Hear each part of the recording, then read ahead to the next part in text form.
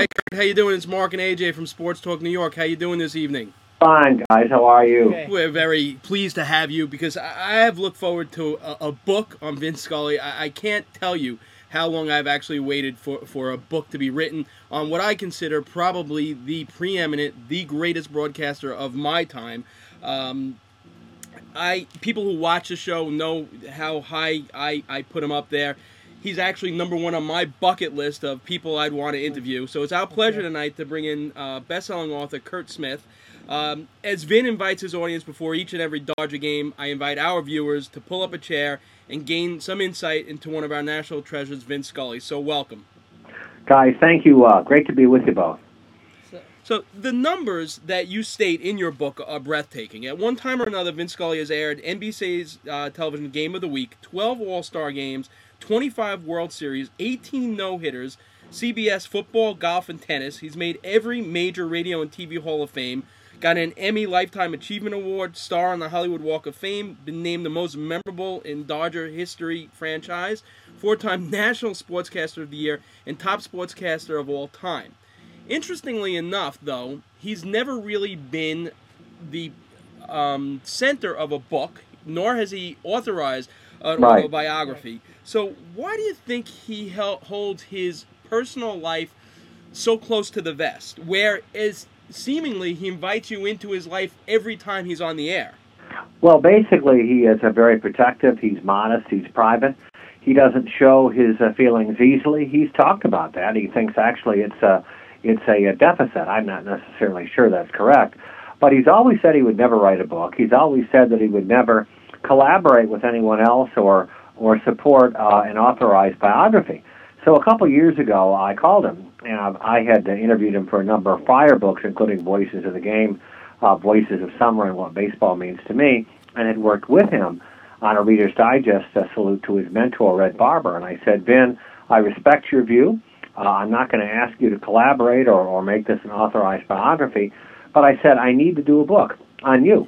And I said the reason is because you are so important to sportscasting that to write about the craft as I do without a biography would be woefully incomplete.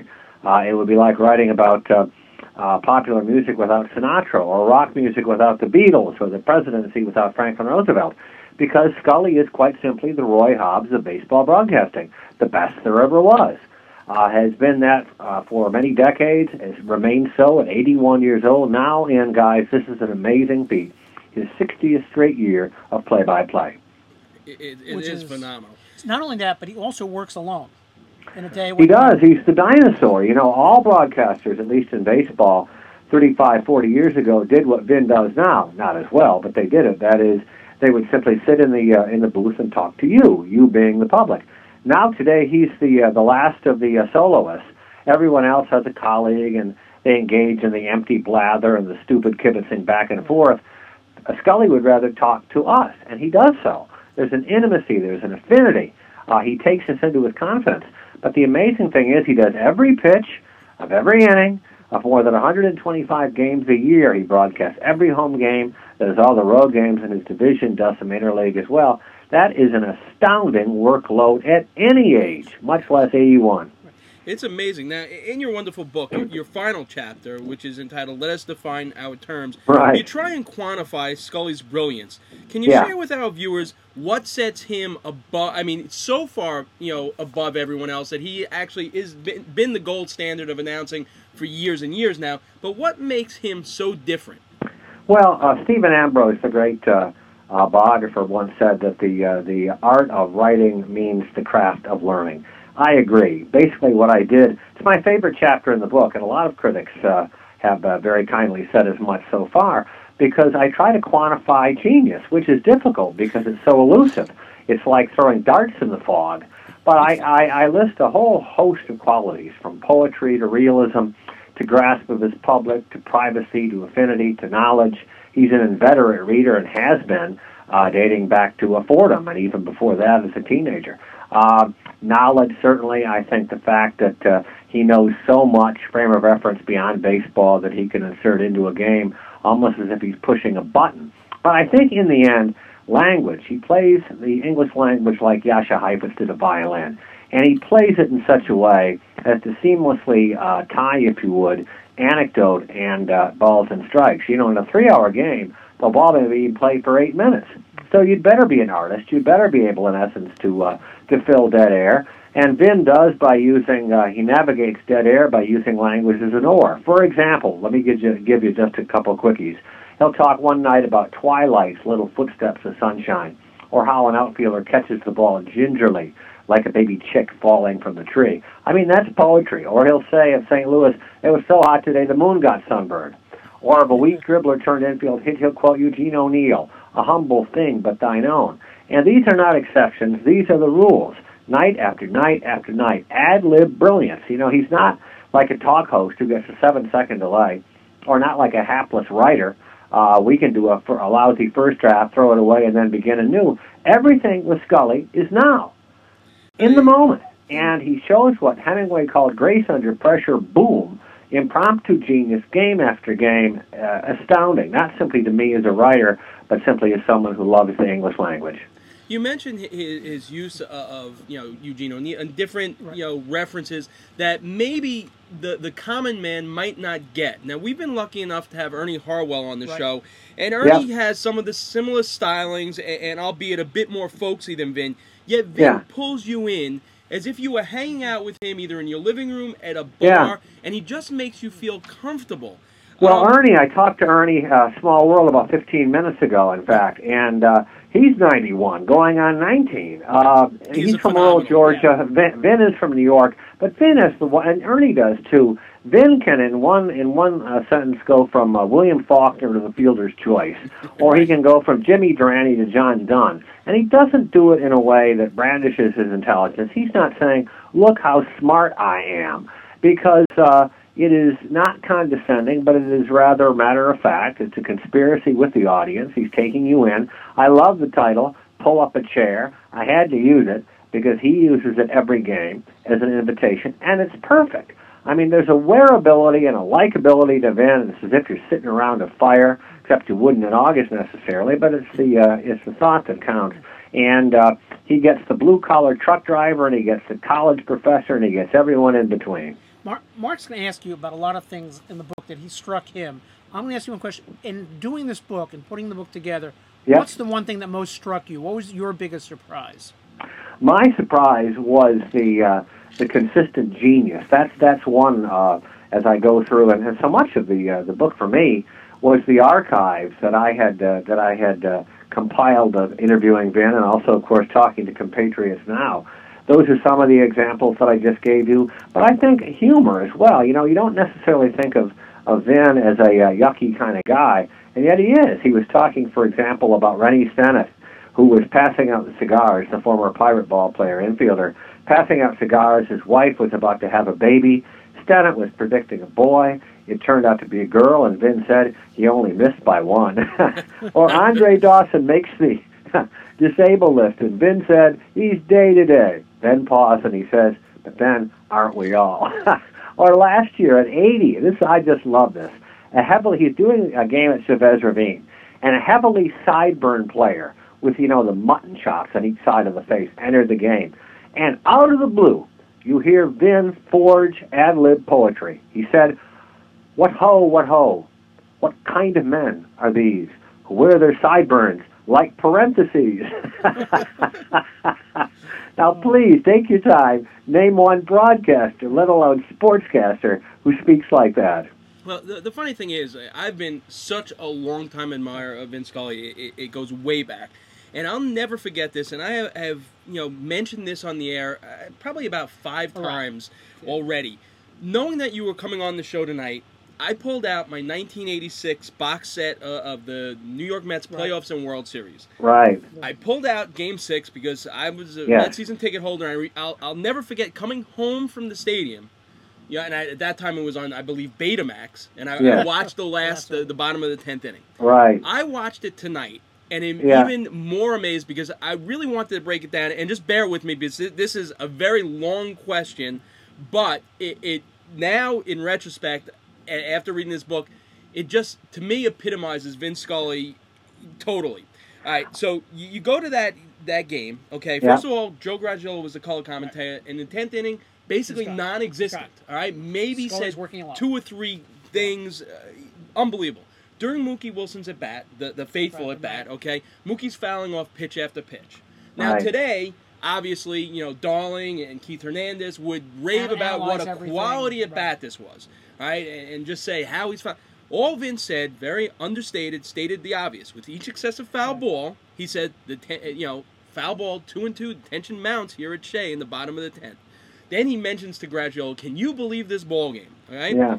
And he's setting up this final play that we all know is the Buckner play. Okay, the play develops. We know the call. Right.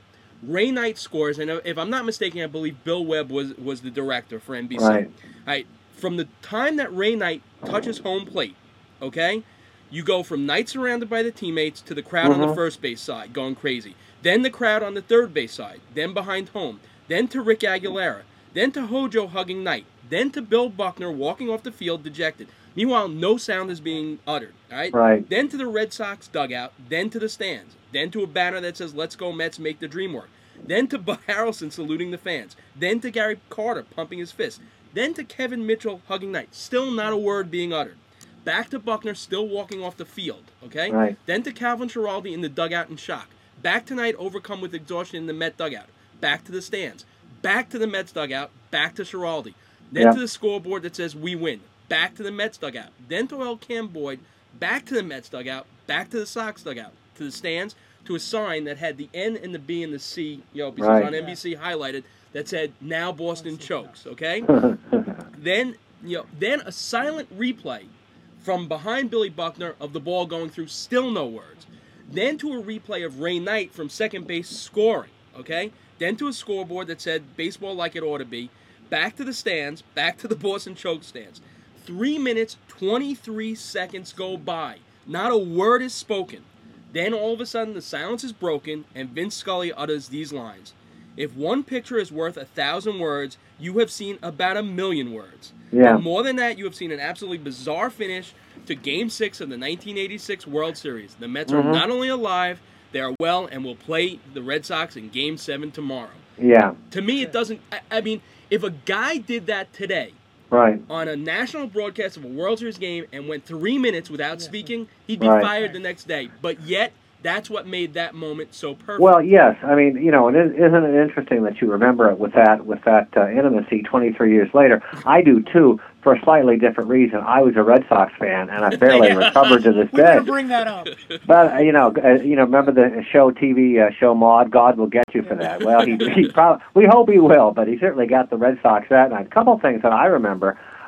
Before that, the bottom of the 10th, and Vin is saying Shea is swaying literally, and I think you were there that night, and Shea Stadium could rock back and forth, and the noise was astonishing. What I remember, not simply the 13 pitches, any one of which, had it gone the Sox way, would have won the first world title since 1918, but I remember when Knight is coming in to score, and Vin says, "Here comes Knight," and the Mets win it.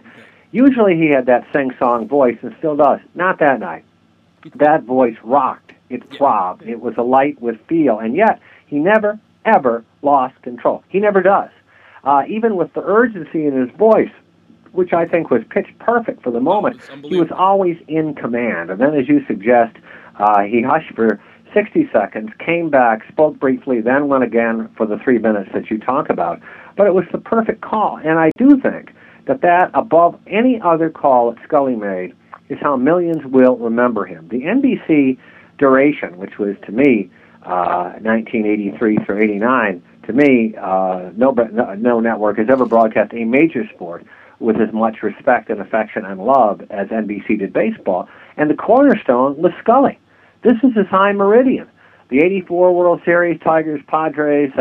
The Sporting News said that perhaps no event had ever been broadcast with more care than Vin. '86, as I said, 1988, Kirk Gibson homers, and Vin hushes for 67 seconds, and then says, in a year that has been so improbable, the impossible has happened. No one has the ability to sum an event like Scully. He draws the word picture, and he gets his brush out, and he fills the canvas, but then, boom, the coda, the climax is always so beautiful. But Scully, we talked about silence. Vin Winston Churchill said that words are bullets you use as ammunition. Scully uses silence as part of his ammunition. He's more eloquent not speaking than most broadcasters are speaking.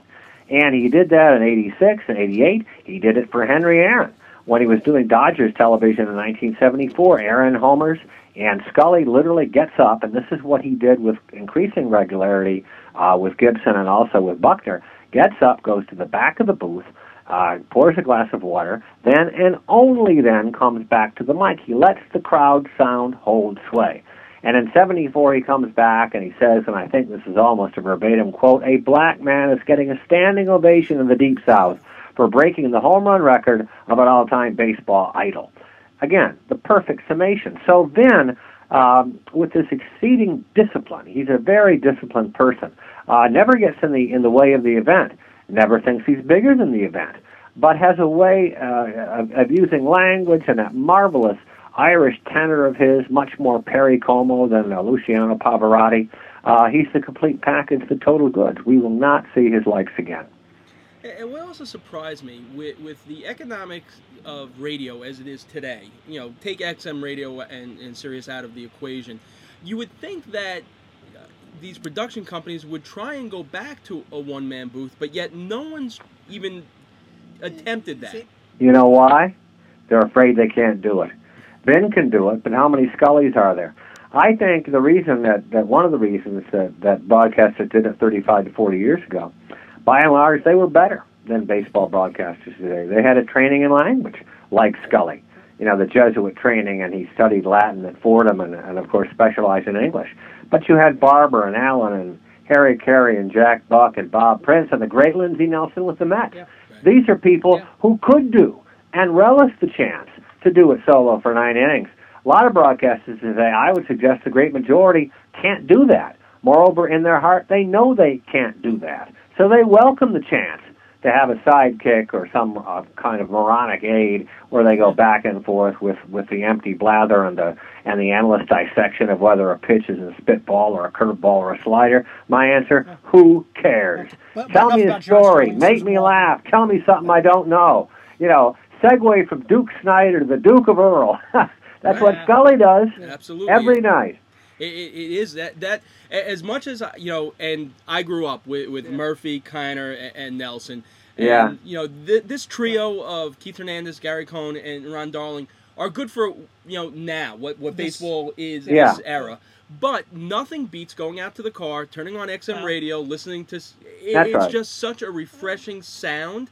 Yeah, I agree with that. I think that, first of all, Gary Cohen I'm a great admirer of. I think Ron Darling, particularly on the Sunday TBS games, a very fine job. And Hernandez has an appeal to Mets fans, too. I mean, they're not in the league of Lindsey Nelson, who is one of my all-time favorites, Murphy and Kiner. But then again, who was? You can make a case they were the marquee trio in baseball broadcast history, 17 years straight. And people weren't tired of them then. But, yeah, I mean, you go out to the car and you turn on XM radio, and you get Scully from the coast.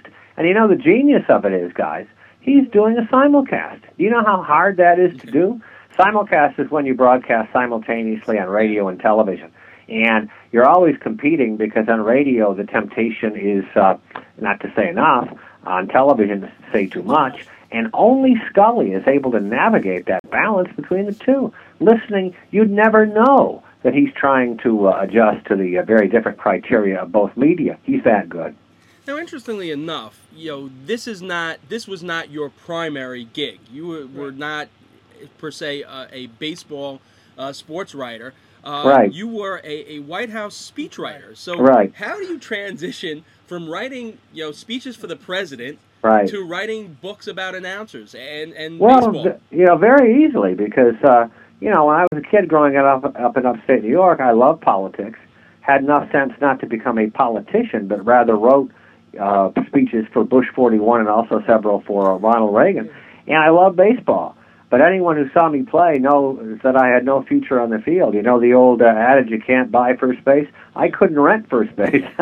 So I fell in love with the seamless tapestry of language, of words. There's not that much of a difference, really, in terms of what a president tries to do as opposed to what Vince Scully tries to do. They both try to compel and persuade. They both try to entertain. They both try to have a symmetry, a beginning, a middle, and an end.